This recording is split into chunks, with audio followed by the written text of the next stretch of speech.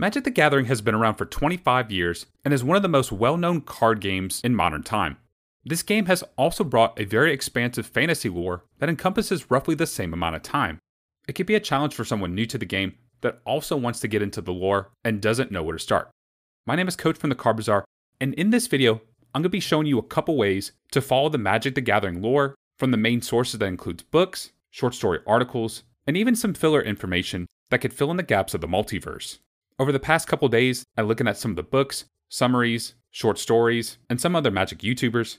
I'll be presenting two lists that you could use to get a really good picture and follow the Magic the Gathering lore in a pretty solid way. While this is not a 100% correct or concrete list, these are two solid lists that potentially have the best way of going about and understanding the Magic the Gathering lore and getting interested in it. Now, onto the two lists that I have prepared. So my first list that I'm going to be showing y'all, this is going to be based more on a timeline emphasis, meaning that this is going to be trying to follow the chronological history of Magic based on the timeline, based on the wiki, and based on the dates that are given in the books and some of the short stories. So jumping right on in.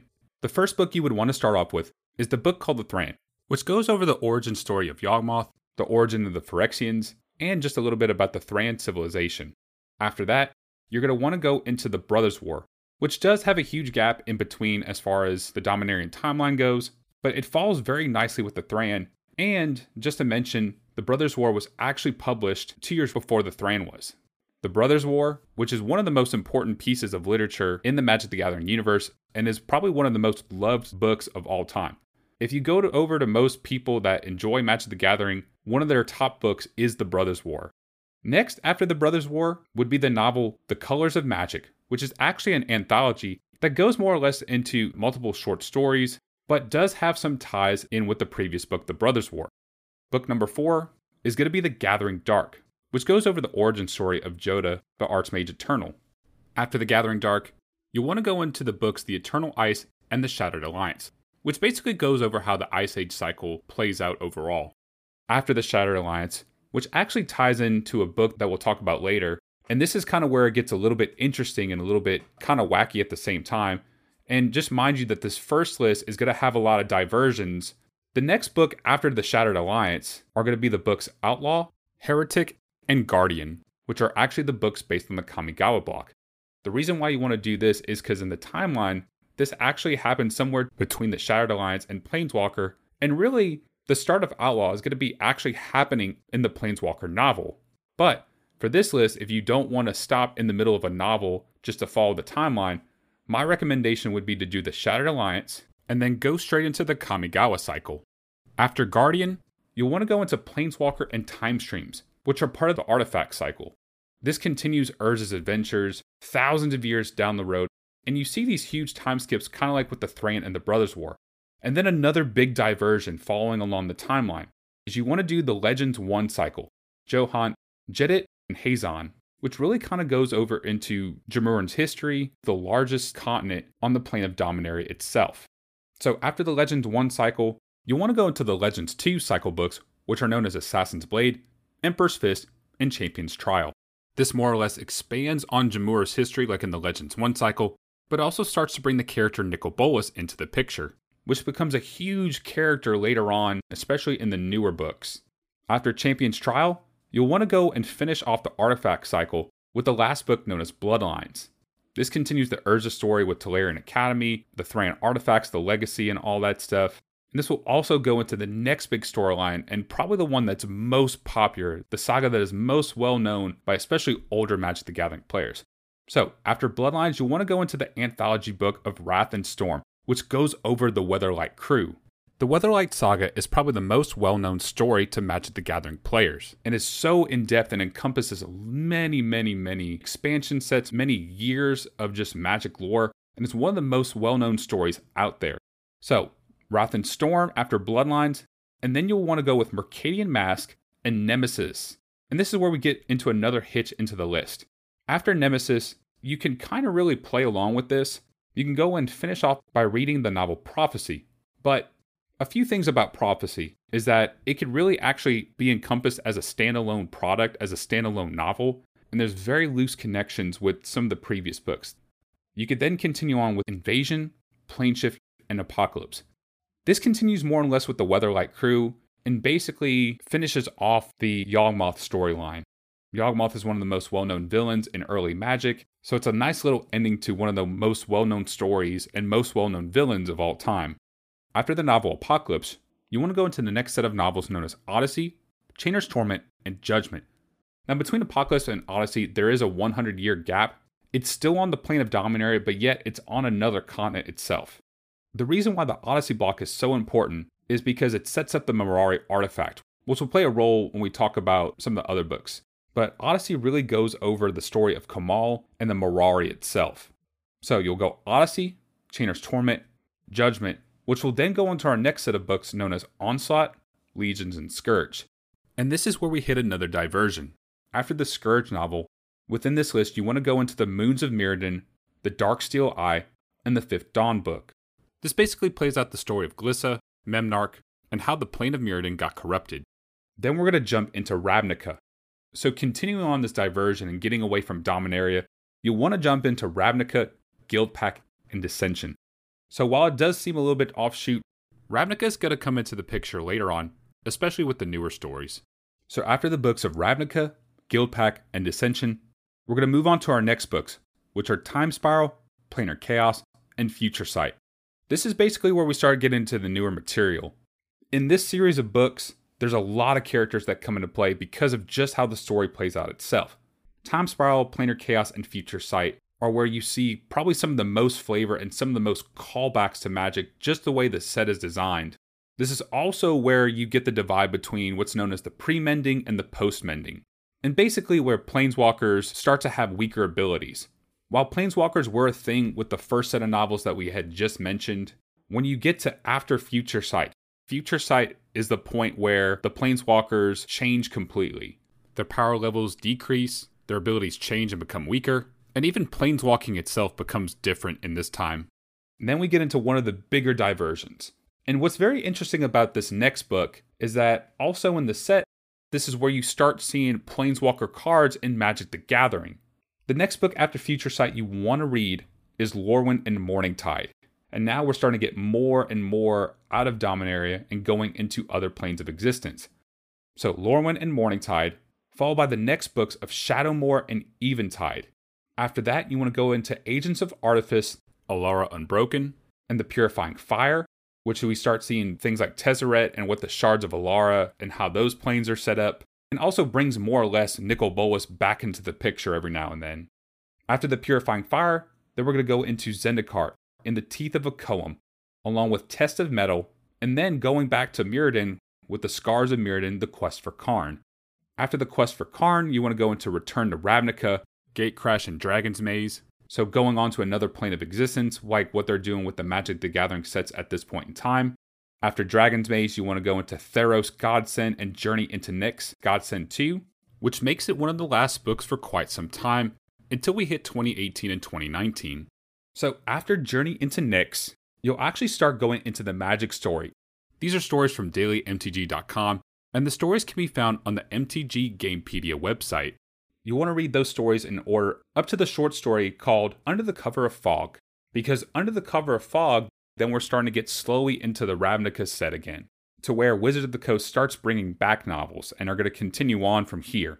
After Under the Cover of Fog, you're going to want to read The Children of the Nameless, which not only is still available to print, but the Magic YouTuber Voice of All has done even an unofficial audiobook for this particular book. It's a great transformative piece.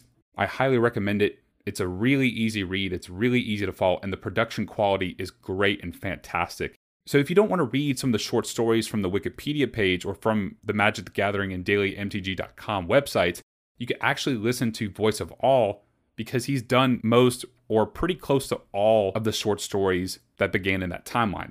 Next, after Children of the Nameless, you'll want to go into the novel The Gathering Storm, which is a prequel to War of the Spark Ravnica. And then after The Gathering Storm, you're going to want to go into War of the Spark Ravnica. Now this part is going to get a little complicated because you could probably do this in one of two ways.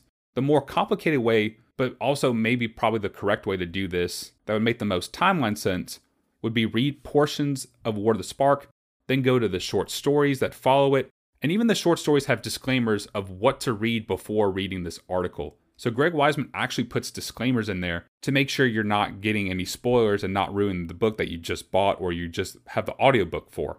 The other way you could also do this is just read War of the Spark Ravnica first and then go back to the short stories and read all those collections afterwards.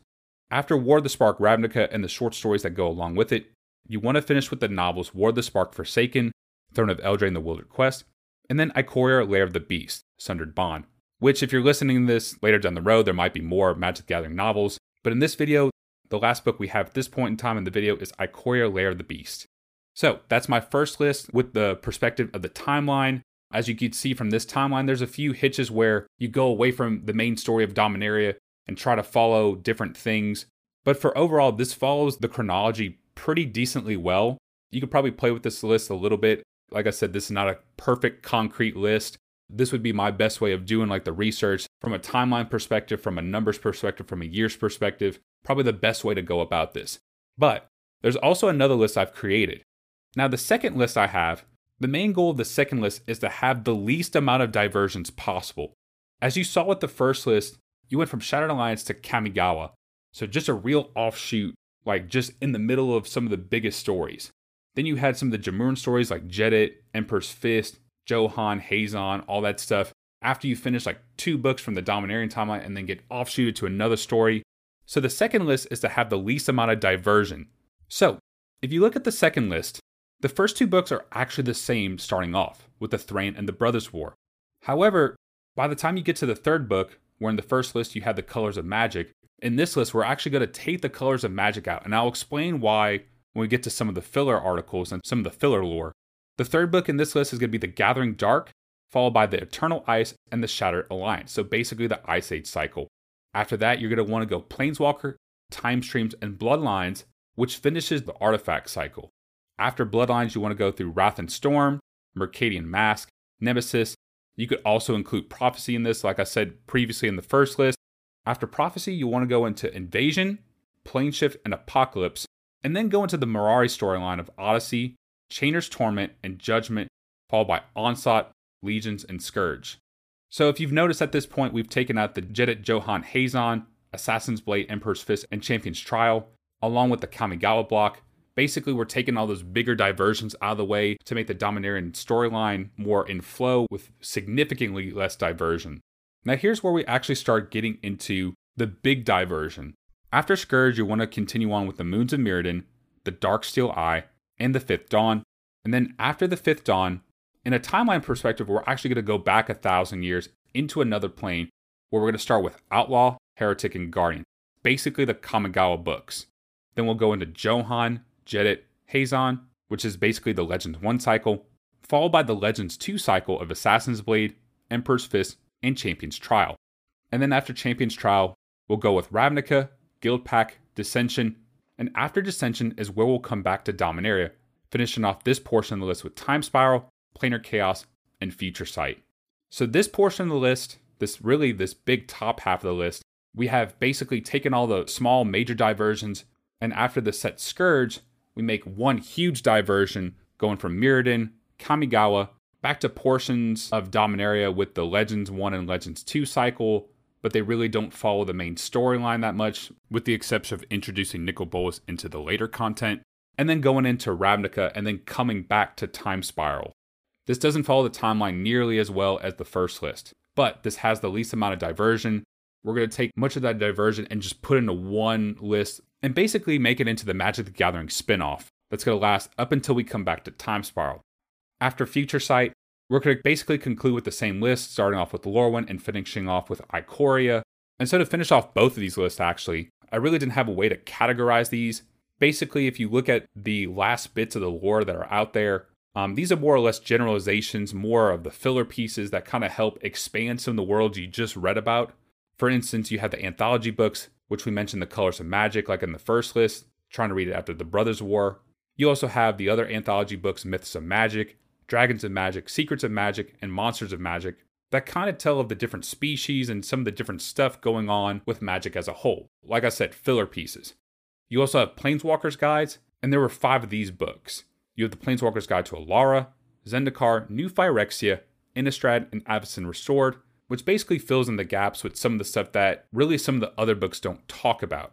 You also have other Magic story articles that talk about like playtesting and the flavor designs. You also have flavor text from the different cards that also talk about some of the stories referenced in the list we just gave. And if you look at MTG Gamepedia, you can find article names about The Duelist, Wizards of the Coast, and Top Deck. There's also numerous comic books, both physical and web comics. And there's even an Urza and Mishra Japanese manga that was released back in 2010. There are other story sources from the Harper Prism publishing books, which was how Magic the Gathering stories were first printed, but those are considered not canonical anymore ever since the retelling of the Brothers' War by Jeff Grubb back in mid-1998. As far as the canon of Magic really starts kind of roughly with the Brothers' War and goes from there. Basically anything before May of 1998 is really considered non-canon for the most part. There's a lot of contradictory information that goes along with that. And there was even the Antiquities War and Urza and Mishra comic books that have a pretty good amount of difference between what Jeff Grubb wrote back in 1998. So that's all I have for you guys. If you like this list, like I said, this is just my recommendation of how you should follow the Magic lore. And really, you don't have to read the entire novels. If you're on the MTG Gamepedia page, you can really look at the summaries for most of these stories. There are a few novels in the Gamepedia wiki that are not filled in or just have like a blurb from the actual novel itself. But if you want to read the novels, this is a list I put together with a lot of research that I put in for the last 2 or 3 days, just trying to encompass all of Magic the Gathering in a good flow and just to make understanding the lore of Magic a little bit easier. So those are the lists I have for you guys today. If you think I'm completely wrong in these lists, just leave a comment and I'll respond to it. If you have any suggestions of how to revise the list, please do so in the comments. Like I said, you could even message me on Twitter by going to coach@thecardbazaarcc. If you enjoyed this video, hit that like button and subscribe to the channel for more Magic the Gathering lore and Magic the Gathering videos like this one. And if you also want to get a head start on getting into the lore itself, you can also check out my other videos that I did by listening to the unofficial audiobooks that this channel has done with the first 3 books, The Thran, The Brothers' War, and The Gathering Dark.